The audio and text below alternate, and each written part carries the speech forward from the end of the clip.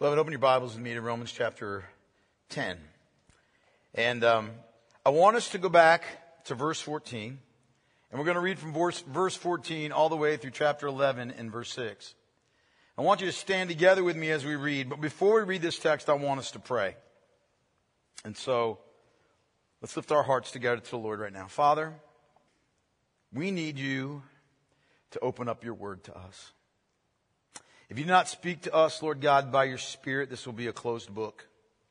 No matter how much intellect we have and no matter how much, thought power we might think we possess, Lord God, apart from the illumination of the Holy Spirit, apart from, Father, your will to break open to us the bread of life, Lord, we will not understand. We can't understand these truths.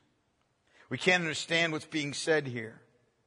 And so I am praying, Lord God, that you will open up, please, your word to us. I'm praying that, Father, as I preach your word, you would grant me to be filled with your Holy Spirit, that you would put the unction of the Spirit upon me. And Father God, the words that I would speak would be in accordance with your will, would be in accordance with your holy writ, would be in accordance, Father God, with your purpose and your plan. And I pray, Lord God, that you would grant ears to hear to everyone in this congregation right now, and a soft heart, Father God, to receive your word. I pray, Lord God, that you would take your truth and you would press it down deep into us. I pray, Lord God, that we would be moved by your voice, by the voice of Christ in the preaching of the word. I pray, Lord God, that we would not be left unchanged or unmoved. That, Father God, we would not be left unaffected. But God, we would be confronted with the truth and transformed by the truth and edified and strengthened by the truth and, Father, saved by your truth. I pray for every soul in this room. Lord God, for those that are in Christ, I pray that you would use today and use your word today, this morning, to encourage and edify, to convict, Father God, to rebuke, to reprove, to correct. I pray, Father, for those that are not in Christ this morning, you would use your word, Father, under the unction of the Spirit of the living God, to bring life where there is now death. And you save them. Father, we are dependent entirely upon you. Accept your word. Accept your word be broken open to us. We will not hear you. And Lord, we need to hear you. We need to hear you. So speak to us. Speak to us. And train our souls by grace for godliness and uprightness. God, bring us to salvation and sanctify us in you, I pray. All of these things in the merit of the one who has merit before you, the Lord Jesus Christ, our Lord, our King. Amen. Paul writes, "How then will they call on him in whom they have not believed? And how are they to believe in him of whom they have not heard? And how are they to hear without someone preaching? And how are they to preach unless they are sent? As it is written, how beautiful are the feet of those who preach the good news. But they have not all obeyed the gospel. For Isaiah says, Lord, who has believed what he has heard from us? So faith comes from hearing, and hearing through the word of Christ.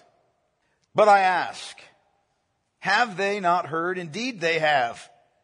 For their voice has gone out to all the earth, and their words to the ends of the world. But I ask, did Israel not understand? For Moses says, I will make you jealous of those who are not a nation. With a foolish nation I will make you angry. And then Isaiah is so bold as to say, I have been found by those who did not seek me.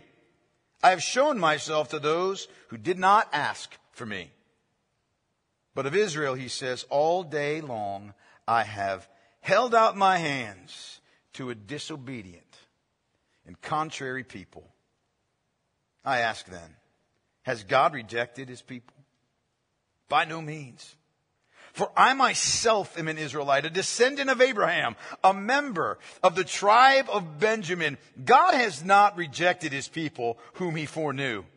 Do you not know what the scripture says of Elijah? How he appeals to God against Israel. Lord, they have killed your prophets. They have demolished your altars, and I alone am left, and they seek my life. But what is God's reply to him? I have kept for myself 7,000 men who have not bowed the knee to Baal. So too, at the present time, there is a remnant chosen by grace. But if it is by grace, it is no longer on the basis of works. Otherwise, grace would no longer be grace. Amen. You can be seated. You know, beloved, God has, through Paul, has just described to us his method, right? We went back last week, we looked at what Paul has written.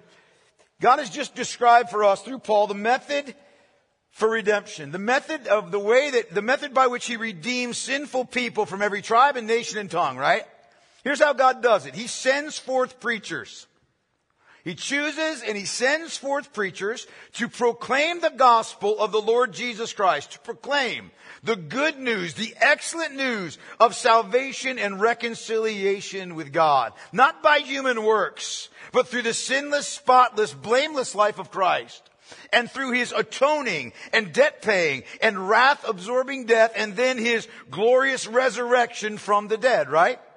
He describes this salvation that is for all who hear the voice of Christ in the preaching of the word, hear his voice calling them to repent of their sins that have separated them from God, and to believe the gospel. It's a salvation that is given to all who call upon the Lord Jesus Christ as he is offered in the scriptures, right? Who call on him from the depths of their hearts, who call on him from desperation, who call on him believing in their souls that Christ is merciful and gracious to save. And praise God, the goodness of the gospel is that God has done what you and I, what wretched sinners, man, could never do. What fallen sinners bowed down with the weight of sin could never do for themselves. We don't have the resources. We don't have the power. We don't have the riches. We don't have the merit to save ourselves.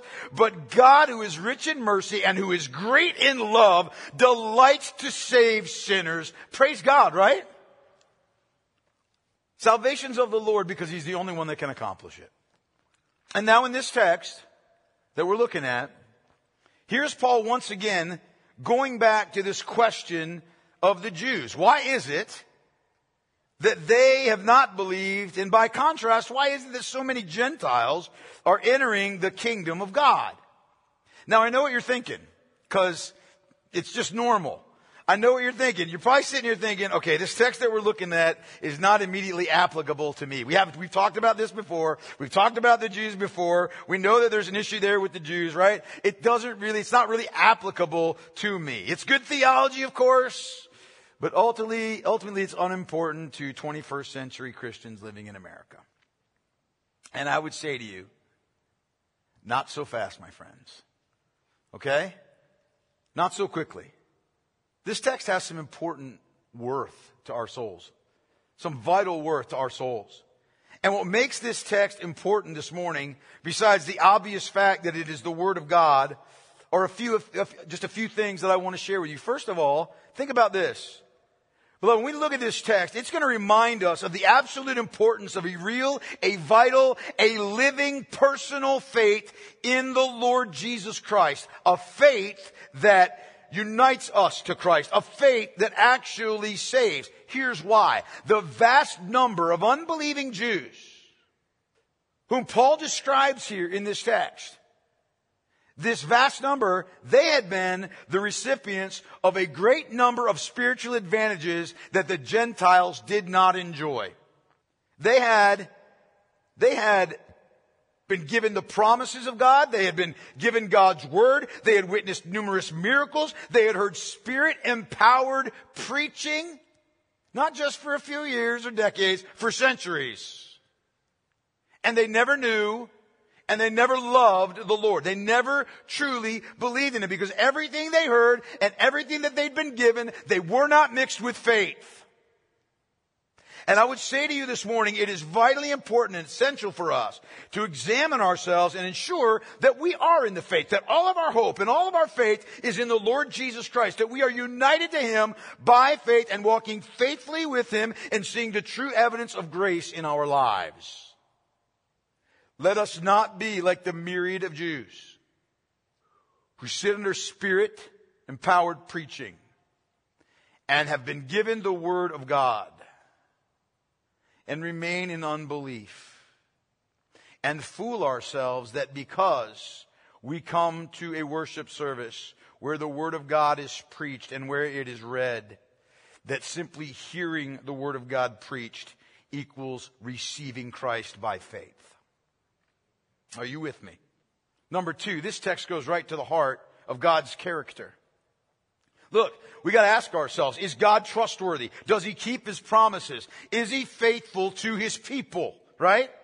Now, those are deeply important questions for all of us, because here's the deal. How are we to trust implicitly in the Lord if we are not convinced that He is trustworthy and faithful? How do we trust in Him completely and not swerve or waver or question God's character unless we are convinced that He is absolutely trustworthy and faithful? And this text proves yet again that He is. Third, this text reminds us of the big picture. It reminds us of what really matters in life. And what I mean by that is this: so often it's true of me and it's true of you, that we can become very self-focused and worldly focused, and our lives and everything just is, it's all determined by the 3-foot diameter around my physical body and as high as my eyes are. That's all I see. That's all that's important to me. And we get dragged down by troubles and by hardships of life, whether it's difficulty in marriage or difficulty with our kids or trouble at work or sickness or whatever else. Or perhaps we look at, the rampant ungodliness of our nation and the disregard of God and the immorality that infests our society and the political corruption, the death of truth, the threat of war. And it's really easy to lose track of the big picture. And beloved, this text reminds us, what is the big picture? And the big picture is that the Lord is sovereign over all things, and that His promises and His purpose doesn't fail, and that He is gathering for Himself a people from the nations of all the earth to the praise of His infinite glory. And everything that we endure from the nations, everything that we endure in this life, it is ultimately for the good of us, His people, and for the revelation of His glory. We got to remember that. And to remember that and to get a renewed vision of God at work among us is not only of practical importance, it is essential. Our lives, beloved, take on an eternal significance when we realize they are lived coram Deo, right? Before the face of God. Then the last thing is this, is that what this text ought to do in all of us, believers anyway, is that it ought to stir us with a very great longing. It ought to stir us with a determined and a prayerful desire to see the scales come off the eyes of unbelievers. Right? Jews and Gentiles. It ought to stir in us a desire to see people saved. If you're not moved as a Christian to see other people saved, then I would question honestly whether or not you're truly a Christian. And I mean that. And that might offend you. And I'm glad if it does. If you're a Christian and you're not moved to see other people saved, if it's not your desire, if you're not longing and praying for other people to receive the same grace that you have received, then you are either the most cold-hearted Christian that God ever created, or you're not saved. It ought to move us. And so with this as a background, I want us to look at what Paul, under the inspiration of the Holy Spirit, has to say about this question of the Jews. Why is it that so many Jews are lost and unbelieving? Why are they rejectors of Christ while so many Gentiles are entering the kingdom of God? And in short, his answer is this, is that the Jews have no excuse for their stubborn disobedience. They got no excuse. Paul begins by saying, look at it, verse 18. Look at what he says. He says, but I ask, have they not heard? Indeed they have. For their voice has gone out to all the earth, and their words to the ends of the world. In other words, here's what Paul's doing. He's putting up some possibilities. He's postulating some possibilities for why the Israelites are, as a whole, so rejecting of the gospel of Jesus Christ. And so he says, is the problem this? Is it just that they haven't heard? Is that the problem? Like, maybe the gospel hasn't reached them yet. Maybe they haven't heard it yet. And that may be the reason why they don't believe. Is that what the situation is? That they just haven't heard the gospel? And he says, no, they've heard it. They've heard it preached. They're not ignorant of the gospel. In fact, then he quotes from Psalm 19:4 to prove his point, right? Their voice has gone out to all the earth, and their words to the ends of the world. Now, if you're a student of Scripture, when Paul quotes that, what are you thinking? I'm not sure he quoted that properly. That's what you're thinking. Because here's the deal. If you're familiar with Psalm 19, you know that Psalm 19 is about, the first part of it anyway, is about the general revelation of God in the creation, isn't it? It talks about the heavens and the sky. It talks about the sun and the celestial bodies, the sunrise and sunset, how they all declare to every human soul that God is, that there is a creator, that there is a sustainer of all things, that there is this transcendent God who is worthy of worship and worthy of honor and worthy of praise, right? But it's general revelation, isn't it? In other words, general revelation, listen, we've talked about this before, general revelation, the awareness that there is a God and that you don't worship him rightly condemns you, doesn't it? General revelation can condemn you, but general revelation cannot save you, can it? So what's going on here? Did Paul make a mistake? Is he misapplying Scripture? The answer to that, if he's inspired by the Holy Spirit, is what? Of course not. So what's the deal? Well, here's what Paul's doing. He's reaching back to Psalm 19, and he's using the general revelation of all of the celestial bodies. He's using that as an analogy.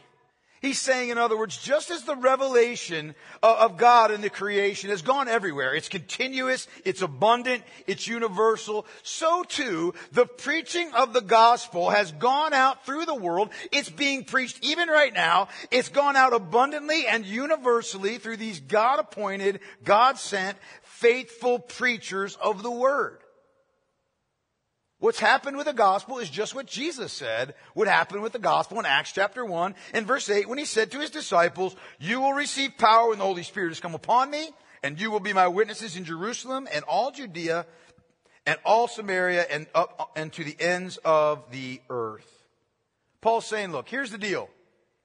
It's not that Israel hasn't heard the gospel. They've heard the gospel. The gospel has gone out through the whole world. That doesn't mean every individual person has heard it. That's not what it means. But Paul is speaking representatively.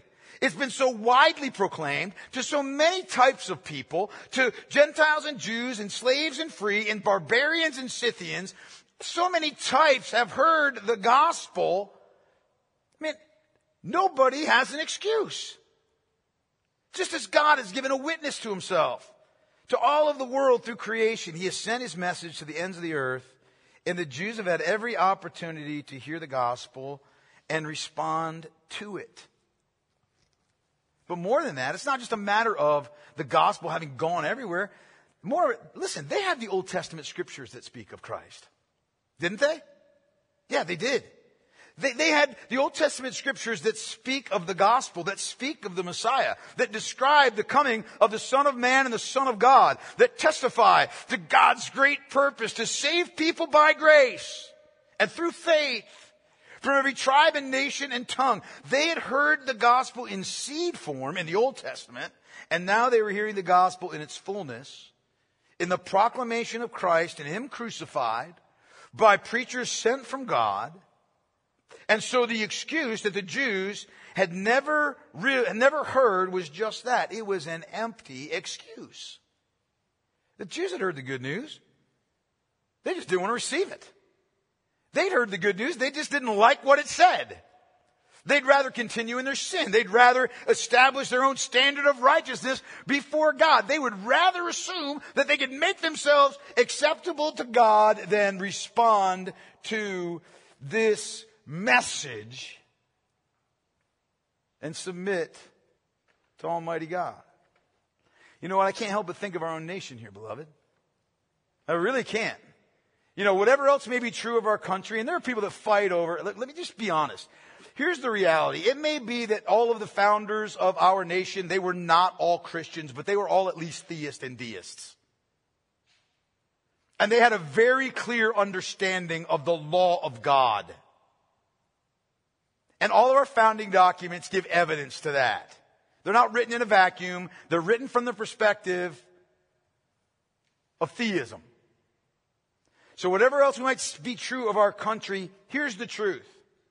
The gospel has been preached here for as long as this nation has existed.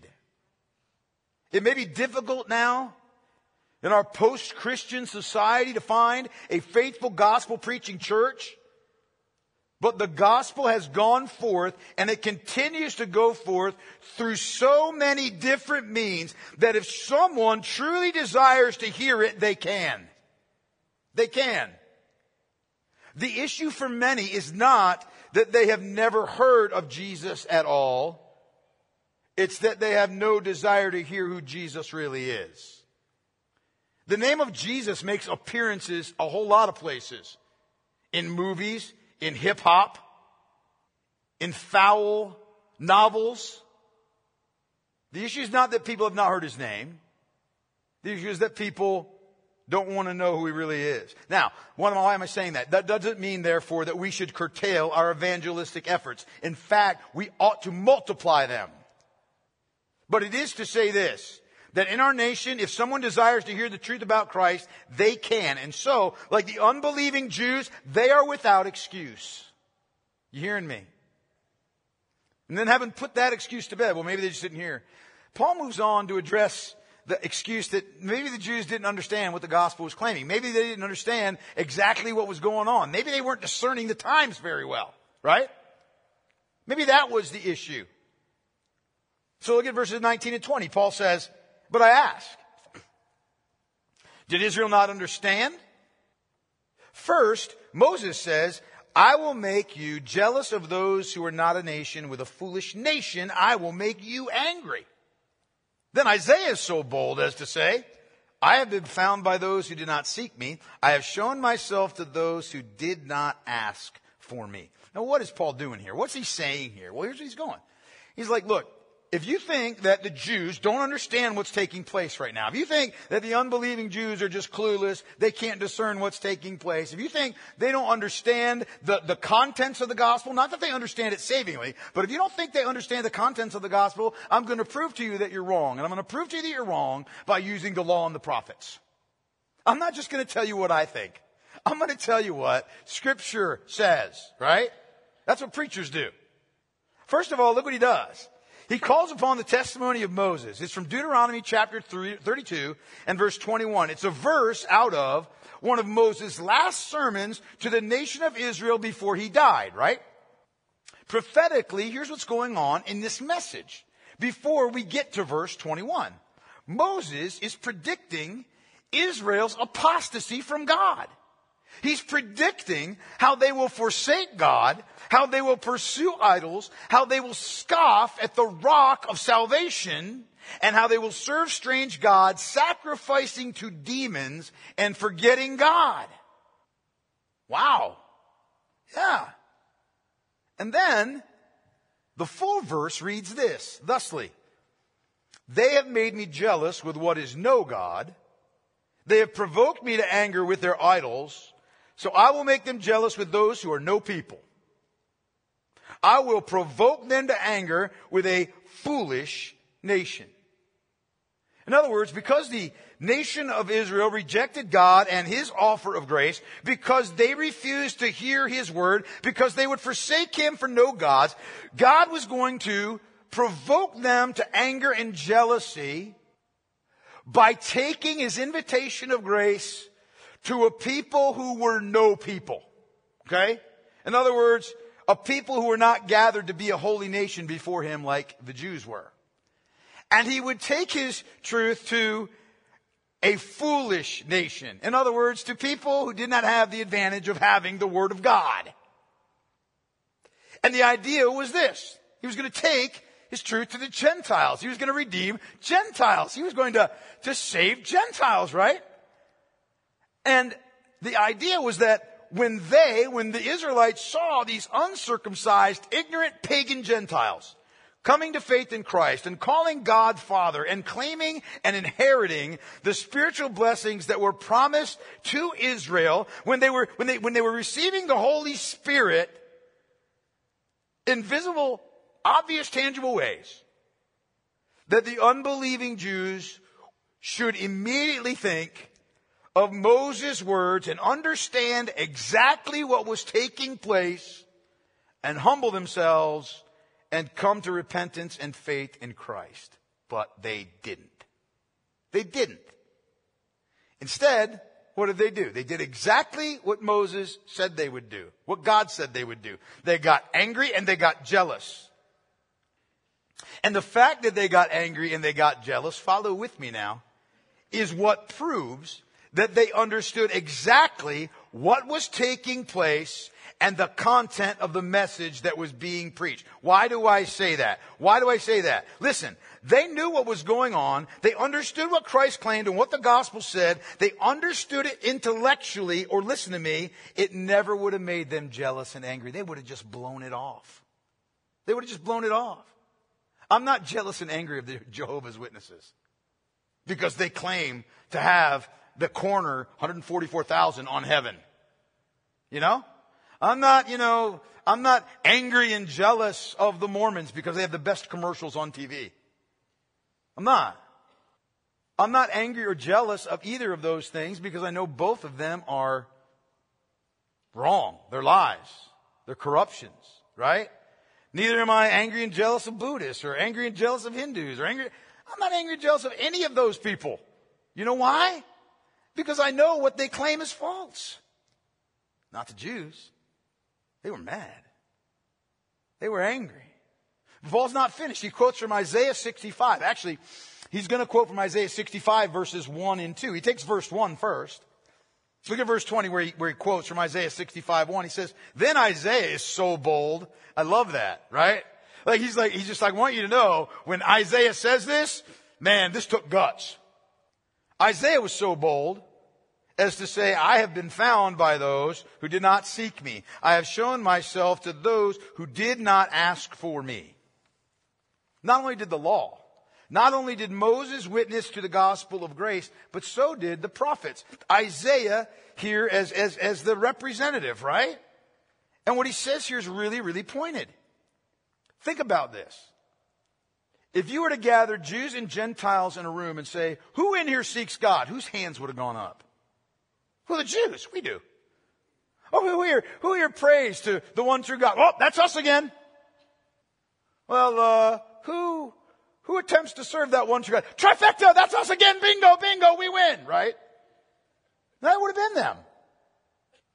They thought themselves, arrogantly considered themselves to be seekers and servants of God, right?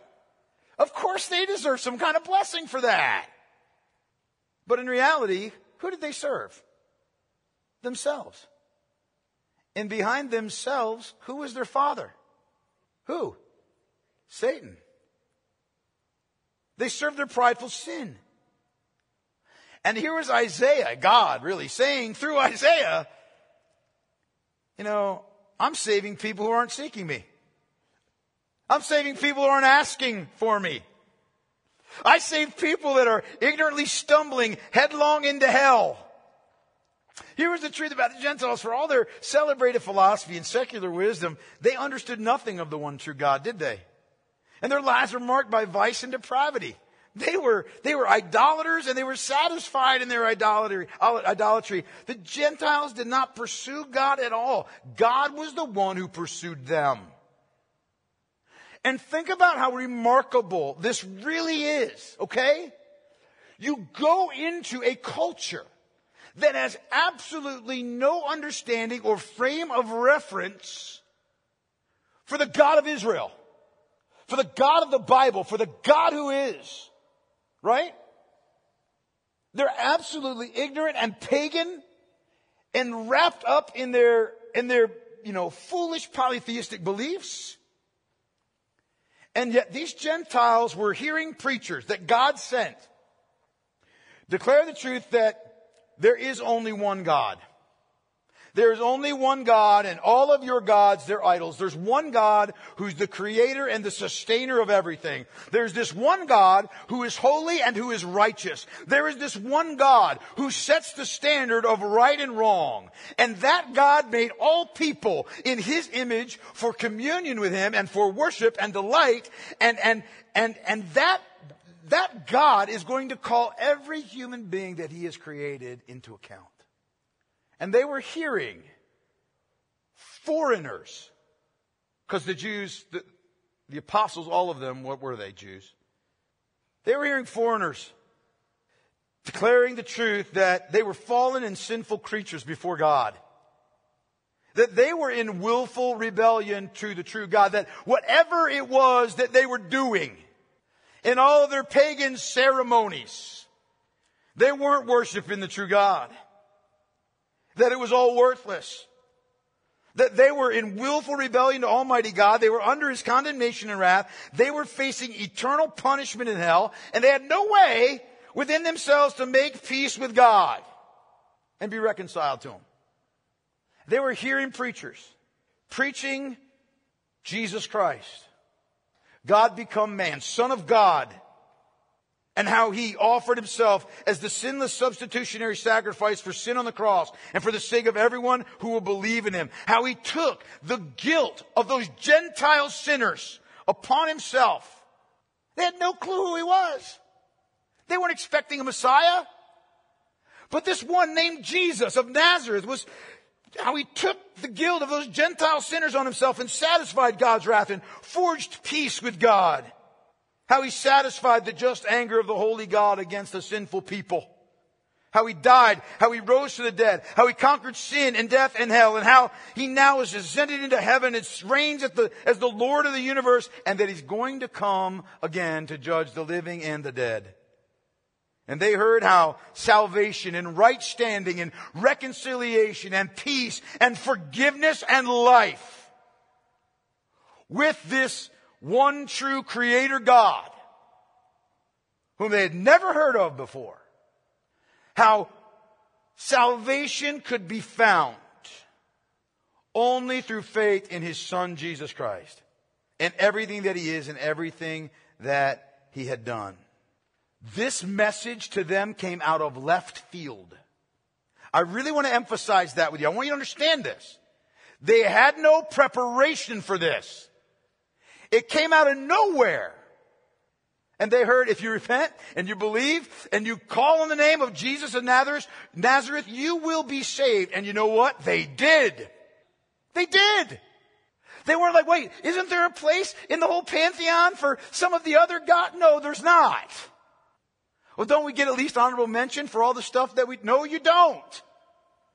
The only reason you're saved is because of what Christ has done. Now, here's the question. God pursued them. He pursued us, right? With this redemptive love through Christ. And why? It's because of his grace, isn't it? Grace underlies this all. It's grace.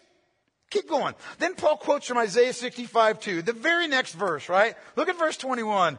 There Paul says, but of Israel, he says, all day long I have held out my hands to a disobedient and a contrary people.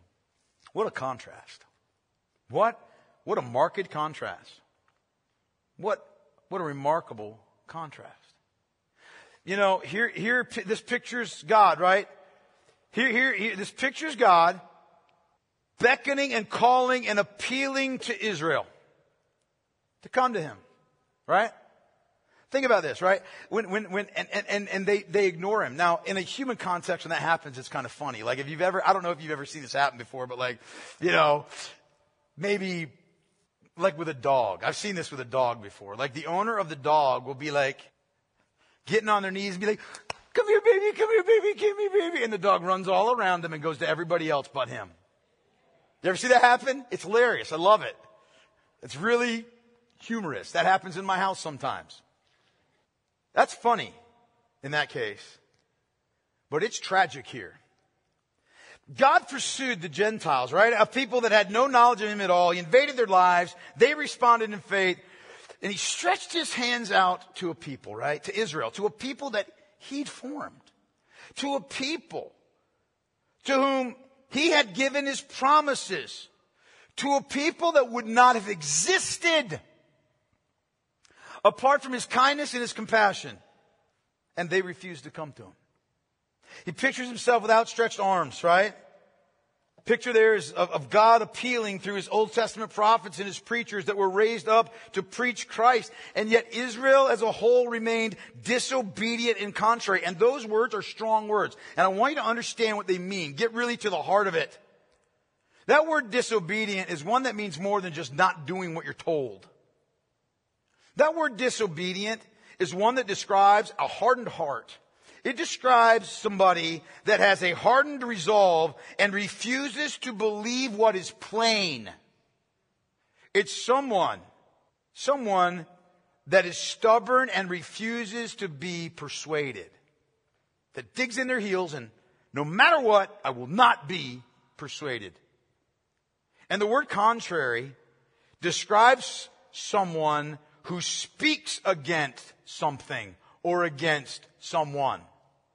Who's adamantly opposed to something or someone. Those two words perfectly encapsulate the unbelieving Jews, don't they?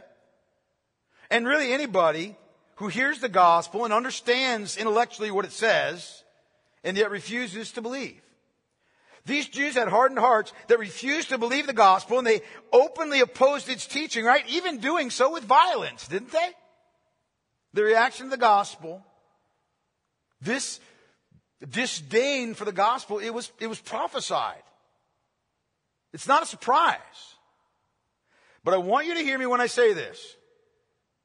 Although it was prophesied, the unbelieving Jews were still at fault. Prophecy did not absolve them of their personal guilt. Likewise, although we know from the teaching of Scripture that not everyone will obey the gospel and repent and believe, nobody is absolved of their guilt because the Scripture predicts that not everyone will believe. We've made ourselves that way.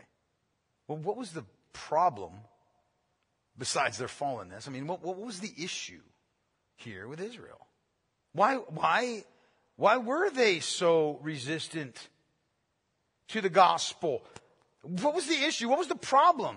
Beloved, I'll tell you what. It's the same issue for so many who intellectually understand what the gospel is saying, but who refuse it. You know what the problem is? It's that word grace and what it means. Grace is the problem. You might say, well, preacher, that doesn't make sense. Oh, but it does. It does. Because we know what grace is. It's the expression of the free favor and kindness and love of God to someone who deserves the exact opposite, right? Right? And it's that very message of God's undeserved, unmerited favor and kindness and love toward those who do not deserve it that angers fallen man. It offends him. Why do you suppose it is that in the world that we live in, Christianity is so hated as it is? Why is it that people are so intolerant of the message of the gospel? Why is it that the religions of this world can peacefully coexist without even a semblance of the attacks that Christianity suffers? Beloved, one of the main reasons is grace. That's it. It's grace. It's unthinkable to fallen man who loves himself so much to think that his only hope for a right standing with God is by God's unmerited favor and kindness and love and through His gift of Jesus Christ. Fallen man thinks he's okay. It was the very thing, grace was, that the Jews despised. Look, they understood that whenever Paul or any of the apostles stood up and preached, they understood what they were saying. That there was no amount of works by which they could save themselves. That there was nothing that they could do to make themselves acceptable to God. And that's why Jesus came and lived the life that they didn't live, although they claimed to. And died the death that they deserved. And rose again on the third day. Like they understood what the elements of the gospel were. They knew that they were preaching, the apostles and Paul, a gospel of salvation, a gospel of right standing with God by grace through faith in Jesus Christ alone. And because of his fulfillment of the law on their behalf and of all the spiritual blessings that come from God as a result. And they hated it. You know why? Because the gospel of grace invalidated their felt superiority. It invalidated their felt superiority from keeping their reductionist version of God's law. They didn't keep God's law. They kept their version of God's law, and even then, not very well. They understood that. That's why they hated the gospel so much. Here's the deal. Grace puts everybody on the same footing before God, right? Doesn't it? As a sinner who needs salvation. There's no pecking order at the foot of the cross. Grace says all your efforts, man, all your religious works, all your religious pedigree and legacy, all of your, supposed intelligence, all of your human efforts at morality, all your human merit, all the stuff you stack up to heaven, all of your self-posturing earns nothing with God. God's not impressed. What do you mean God's not impressed with me? I'm impressed with me. Right, and that's the problem. Grace gives no place to self-promotion and self-justification.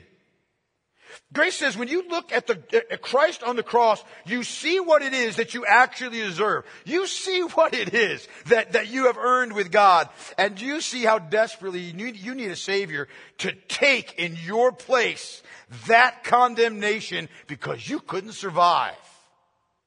It's the only way you can be forgiven for your sins. It gives no place to make much of yourself and whatever you think makes you better than other people. In fact, grace says get over yourself. Grace is a pride killer. Grace shows us for what we really are in ourselves, right? As it is written, none is righteous, no, not one. No one understands. No one seeks for God. All have turned aside. Together they have become worthless. No one does good, not even one. Now here's the truth. You know what? If the gospel were this, it was, you know what, man, I almost feel like I need to have skinny jeans on and like something else when I say this. Big, cool, huge, full beard, a band playing behind me and an earring in my right ear. Right? No, left ear. Right? If the gospel were, you know what, man, God sees how hard you try. God sees, man, how hard you're working and the good life, man, that you've lived. God sees the way you're pressing on and how you're trying to step into what God has for you. God sees you, man. And His grace, it just gets you over the hump. It just gives you that little push that you need to get where you're already trying to go. If that were the gospel, you'd have people lining up and they would have no problem with it. And in fact, that's why mega churches are full like they are. Because of foolishness like that. But that's not the gospel of grace at all. That's not the gospel of grace.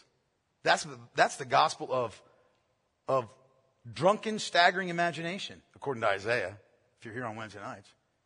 God's grace pursues and saves sinful wretches, the ignorant and the undeserving, and those who are not looking for God, the wicked, those who are blinded by sin. Grace saves the irreligious and the idolaters. Grace saves the sexually immoral, the thieves, the homosexuals, the greedy, the drunkards, the revilers, the swindlers, the gossips, the foolish, the filthy, and the crude. And praise God, it also saves the self-righteous. Such were some of you. But you were washed. You were sanctified. You were justified in the name of the Lord Jesus Christ and by the Spirit of our God.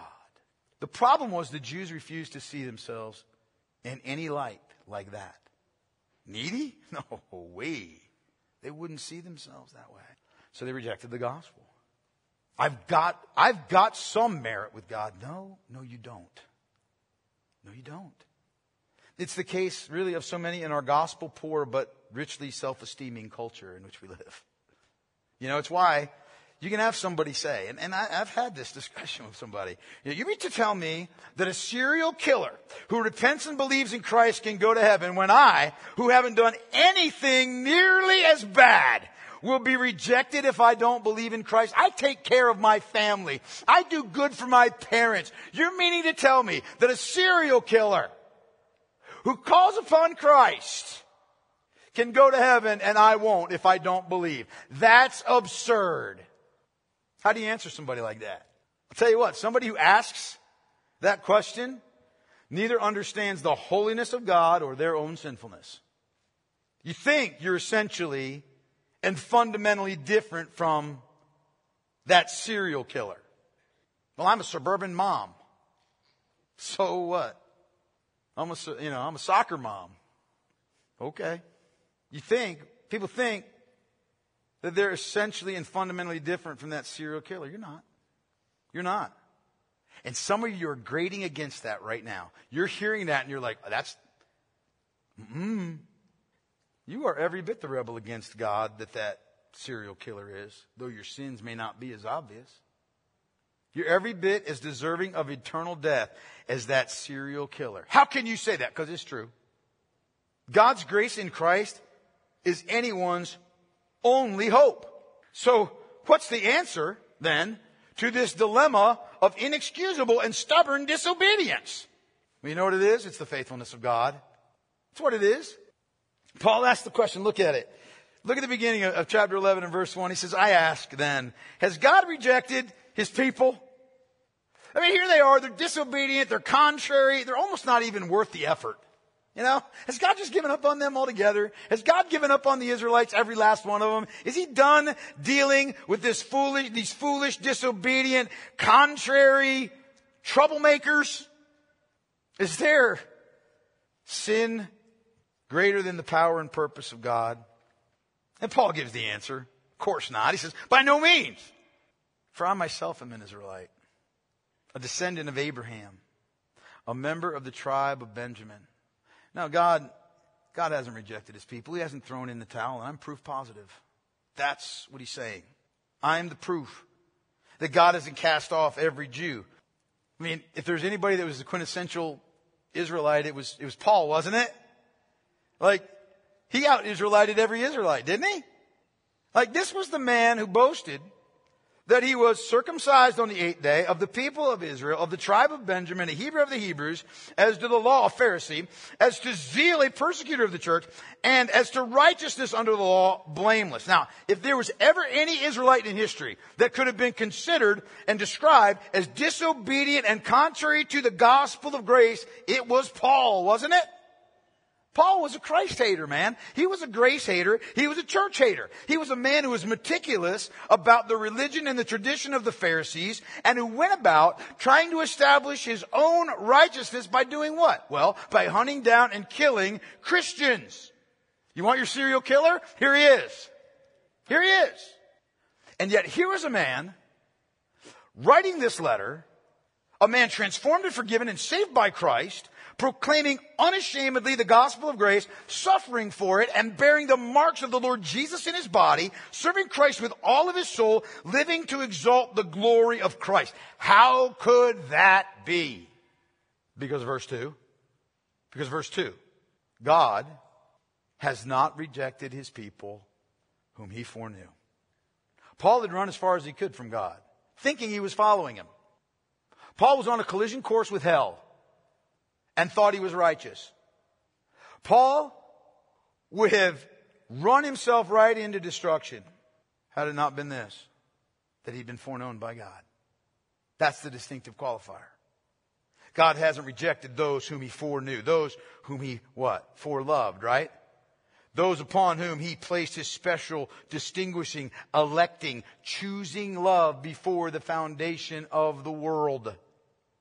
God pursues those whom He's chosen. He pursues those whom He has foreknown, no matter how great their disobedience and no matter how deeply contrary they are to His grace. He pursues them. He humbles them. He regenerates their stony hearts. He makes them to be born of the Spirit. He writes His word on their souls, and He creates faith in Christ where once before there was only determined unbelief. God does it by His grace. God pursues those whom He has loved. He delights, He's glorified in saving hard-hearted people that reject Him. And here's the irony. I want you to see the irony of this. Here's the irony of it all. God overcame Paul's hatred of divine grace by what? By what? More grace. God overcame Paul's hatred of divine grace by the very grace that Paul once despised. God made him to see that all that he once regarded as making him something before God, right? Once grace gripped his heart, He made him see that it was all worthless. Isn't that his testimony? Whatever gain I had, I counted as loss for the sake of Christ. Indeed, I count everything as loss because of the surpassing worth of knowing Christ Jesus, my Lord. For His sake, I have suffered the loss of all things, count them as rubbish, in order that I may gain Christ and be found in Him. Not having a righteousness of my own that comes from the law, but that which comes from faith in Christ. The righteousness from God that depends on faith. It's why, for this reason, Paul could testify to the Galatians with these words. He says, Galatians chapter 1, verses 13 through 16, he says, "You have heard of my former life in Judaism, how I persecuted the church of God violently and tried to destroy it. And I was advancing in Judaism beyond many of my own age among my people. So extremely zealous was I for the tradition of my fathers. But, and then Paul describes what God did. But He set me apart before I was born. And He called me by His grace. And He was pleased to reveal His Son to me in order that I might preach Him among the Gentiles." God's grace made the difference for the grace hater Paul.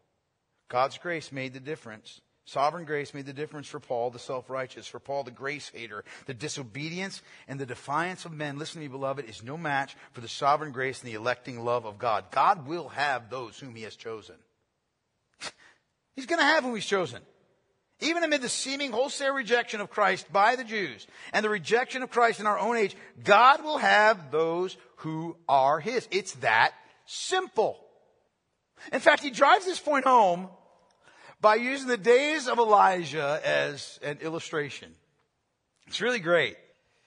He says, starting in the second half of verse 2, he says, "Do you not know what the Scripture says of Elijah, how he appeals to God against Israel? Lord, they have killed your prophets, they've demolished your altars, and I alone am left, and they seek my life." But what is God's reply to him? "I have kept for myself 7,000 men who have not bowed the knee to Baal. So too at this present time there is a remnant, chosen by grace." Look what he says, man. He goes to Elijah. The days of Elijah were perhaps one of the darkest periods in the history of the nation of Israel. Okay? The king then was Ahab, right? He was a wretched dude.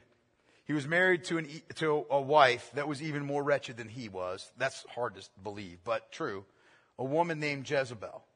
In fact, so wretched are Ahab and Jezebel that nobody with any sense names their kids those names today, right? Like there are certain names because of Scripture that are off limits, or people should realize are off limits. Some people are dumb enough to not realize that, but Ahab was the king. Remember, there was a big battle between Ahab and Elijah over who was the troubler of the nation of Israel, whether it was Ahab or it was Elijah for preaching on behalf of God. And you remember, it all kind of boiled over one day, and they had this contest, this showdown between the prophets of Baal and Elijah on Mount Carmel. In fact, it's one of the great scenes in all of Scripture. It's in 1 Kings chapter 18. If you don't know this story, go home this afternoon and read it. Okay? 1 Kings 18. But long story short, here's what happens. Elijah's got this thing going on with Ahab, and so he calls the nation of Israel, to make a decision. He calls for this competition, and for the nation of Israel to make a decision to either trust in Baal and serve him, or trust in Yahweh and serve him. And so it went down like this. The prophets of Baal and Elijah, they gathered together on Mount Carmel, and they were both to prepare an offering and call upon the name of their God. And whoever answered by fire from heaven would be the one true God, and everybody would know it, right? So, being a gentleman, Elijah let the prophets of Baal go first. And man, they gave it everything. They gave it all they had. They cried out to Baal to answer them. They danced around. They cut themselves. They were bleeding all over.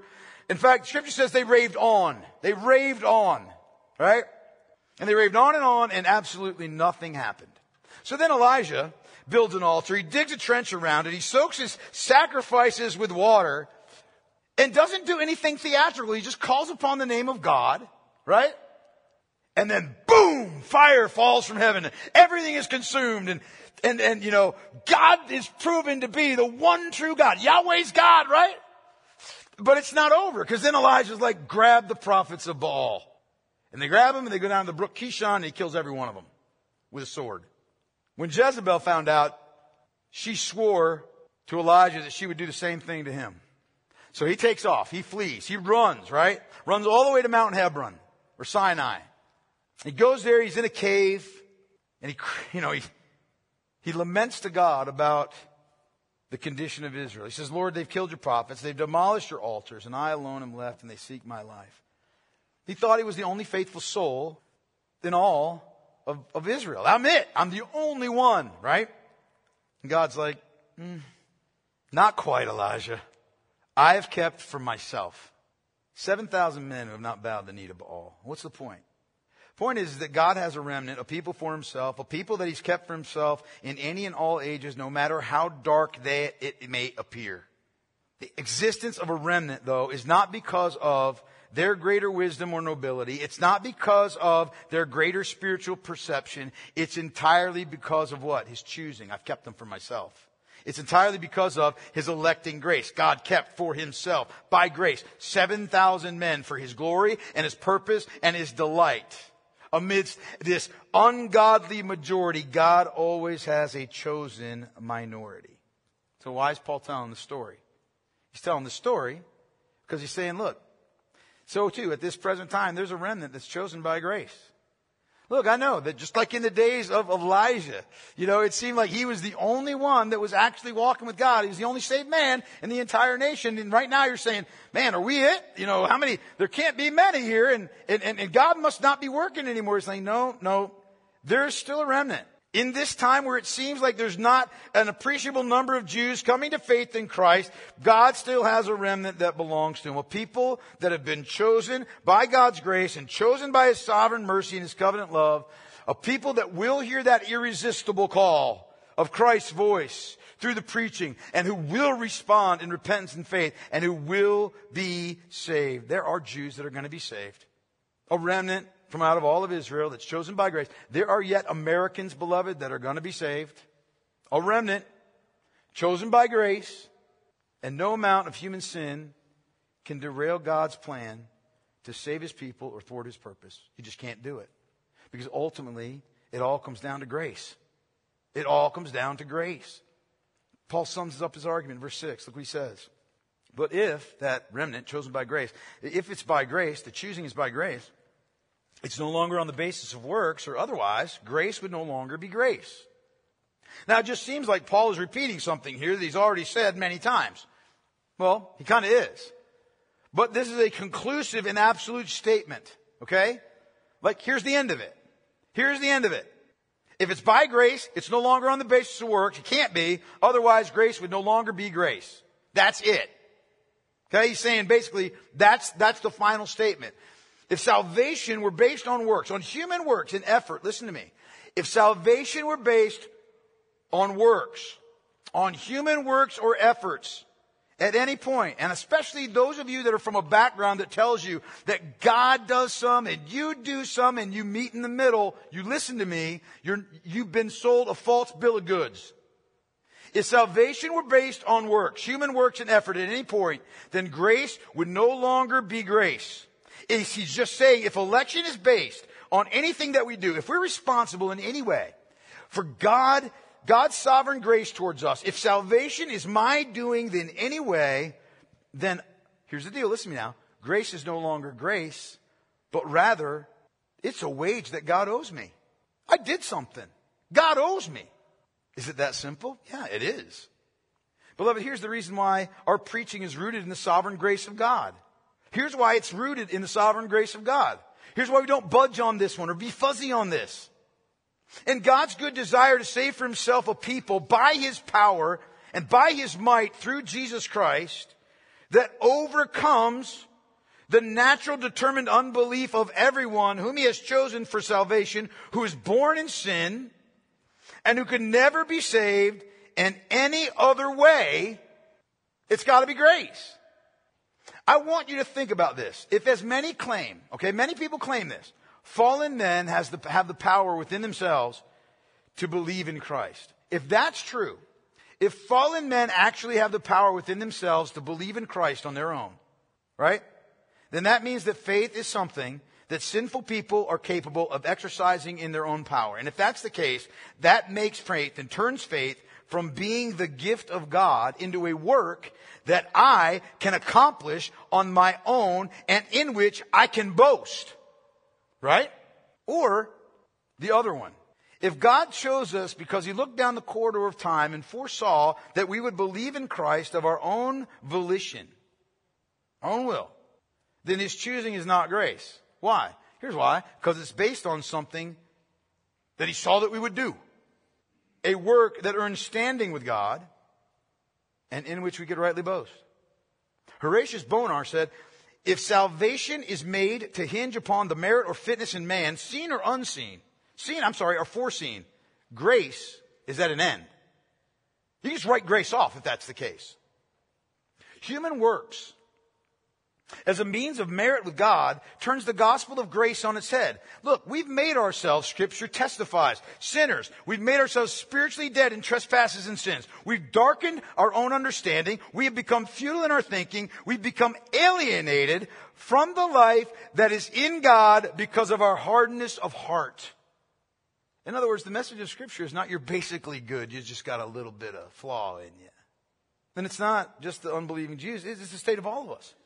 Here's the deal. If I can raise myself from spiritual death, now think about this. This is what it requires. If we take away grace, this is what has to happen. If I can raise myself from spiritual death, if I can enlighten my own mind, if I can find myself when I'm lost, which is about the most absurd thing that anybody could ever do, right?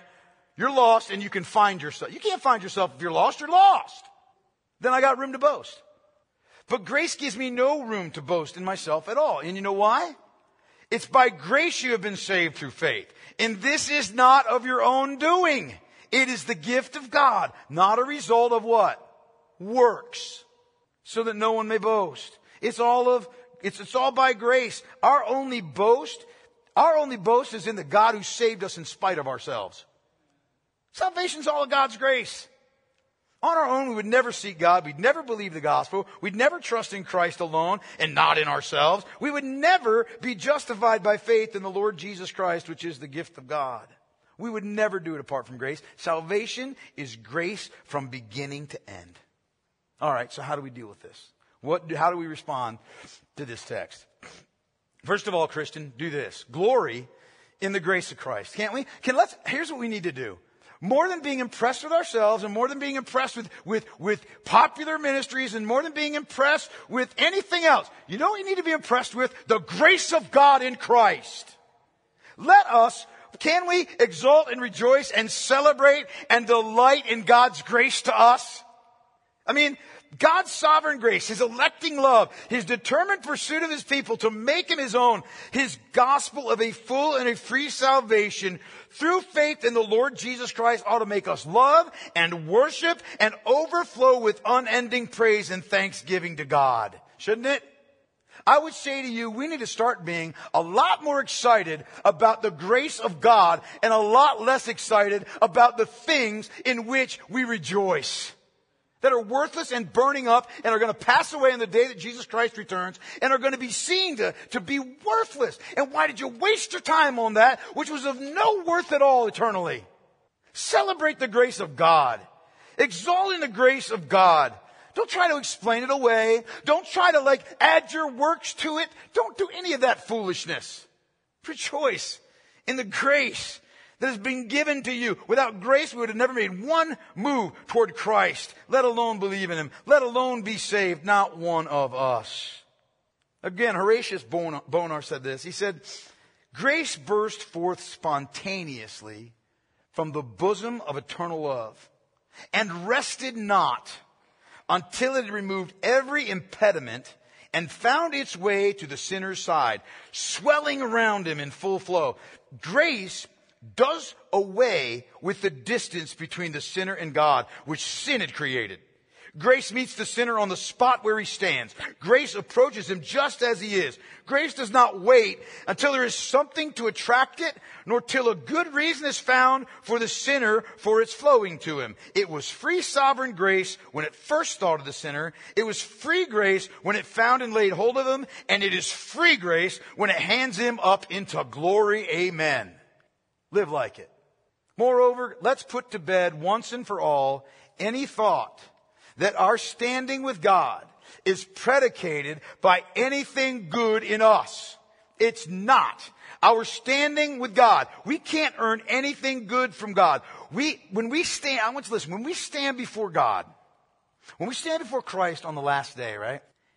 And we give an account for why it is that we're in heaven and others are not. No one is going to rehearse a laundry list of all the good things that I have done that makes me deserving of being here. It'll be by your grace, by your love, by your mercy, because you did it all. It wasn't me. It's all you, and it's none of me. Beloved, fight that thought that we have earned anything with God. Even now, our good works are the result of His grace to us and not the cause of it. R.C. Sproul said, and I agree with him 100%, he said, perhaps the most difficult task for us is to rely on God's grace and on God's grace alone for our salvation. It's difficult for our pride to rest on grace. Grace is for other people. It's for beggars. We don't want to live by a heavenly welfare system. We want to earn our own way and atone for our own sins. We like to think that we will go to heaven because we deserve to be there. He's not talking about unbelievers. He's talking about Christians. No, beloved, we'll be there by grace alone, and that's it. Or we won't be there at all. Third, listen. In light of this text, we need to be praying for hardened sinners and proclaiming the gospel to everybody that we can. God's sovereign election, His grace to Christ, that is not a despairing doctrine. God's election is a doctrine that brims with hope. There would be no one saved apart from God's divine grace, His sovereign grace, His sovereign election. I mean, look at the hardness of Paul, right? His determined hatred of Christ, his persecution of the church. No one would ever have looked at Paul when he was in the midst of his rebellion against God and said, you know what? I think that guy's chosen. Not anybody. Not a single person. The doctrine of sovereign grace rings with the hope that despite ourselves, God continues to save those that belong to Him. Trust in the power of God to overcome all obstacles. Pray for the lost. Tell the good news to everybody and trust in God to bring His truth home in power to those whom He's chosen. Nobody's beyond the grace of God. Listen to me. No one is beyond the grace of God until they breathe their final breath. You don't give up on anybody. God is able to raise the dead. He's able to give sight to the blind. He's able to break a heart of stone and put in its place a heart of flesh. Do you believe that? Do you believe it? Do you? He did it with you. Why shouldn't He do it for another? God of glory, Christ the Redeemer and Deliverer and Savior and Lord, He's got to be proclaimed. Listen, I want to say this to you. We can complain, and we do, and we lament, and we talk about, and we call out the low view of God and the corruption of the gospel of Jesus Christ in modern Christianity. We should do that. But you know what we also ought to do? We ought to hear that as a call to redouble our efforts and to make the truth known. If we don't do it, who's going to do it? Who's going to do it? Do you think in these unfaithful, God-dishonoring churches, I mean, I know God can speak through the mouth of a donkey. I understand that. But do you really think like one of those guys is going to get up on a Sunday and be like, hi, usually I like to talk to you about all the ways that you can deify me and improve your life. But today I'm going to actually talk to you about the gospel of Jesus Christ. I don't know much about it. I'm just going to tell you what I found. You think anybody's going to do that? Where do you think the gospel is going to come from where do you think the proclamation of the gospel is going to come from in our fallen age if it doesn't come from you? Where do you think we're going to raise up faithful preachers for a next generation if it doesn't come from faithful churches? I think it was Luther that said, we're only always one generation away from apostasy. It's no joke. Serious business. And then last, for those of you that are here this morning and you're not trusting in Christ alone for salvation, you're trusting a combination of Christ and your works or whatever, or maybe you're just trusting in your church attendance or whatever it is, don't hear this message and say, well, what if I'm not elect? What if I'm not elect? If I'm not elect, there's no point in believing in Christ. If my name's not written in the book of life, then all my believing's in vain. Don't you dare misuse God's good and sovereign election as a reason to excuse your unbelief. Don't you do it. Since salvation is all of grace, there's no reason to think that you should be excluded. Don't concern yourself with whether or not you're among God's chosen. That knowledge belongs to God.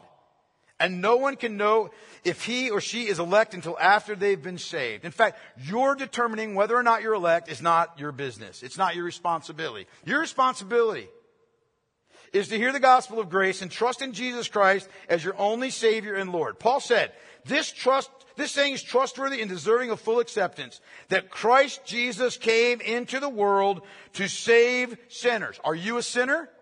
Are you? Then you're just the sort of person for whom Christ lived a life of righteousness and died a sinner's death on the cross and rose from the dead and offers forgiveness of sins and perfect righteousness before God, eternal life through faith in Him.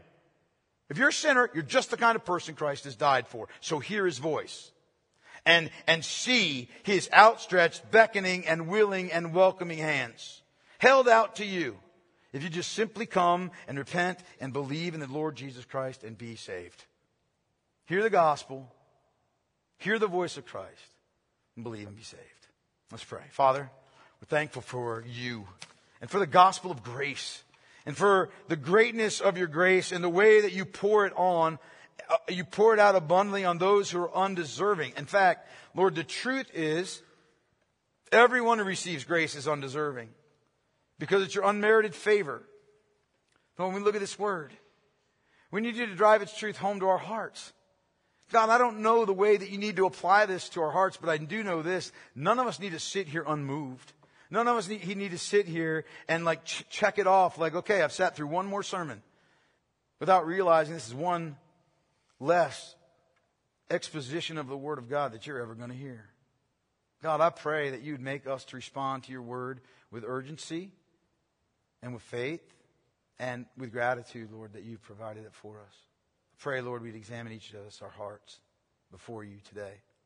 I pray that we'd examine whether or not we're really trusting in Christ exclusively and alone. I pray, Lord God, that we'd be moved in our souls to really think deeply about everything that we've heard this morning. But I pray that, Lord, ultimately you'll be the one that will apply the truth to the hearts of your hearers because you're the one that's got to do it. If I try to do it, Lord, it won't have power, but if you do it, it has power that's irresistible. So please do it. I thank you for this time. I thank you for your great grace. I pray you be glorified now in the way that we respond to your truth. In Jesus' name, amen.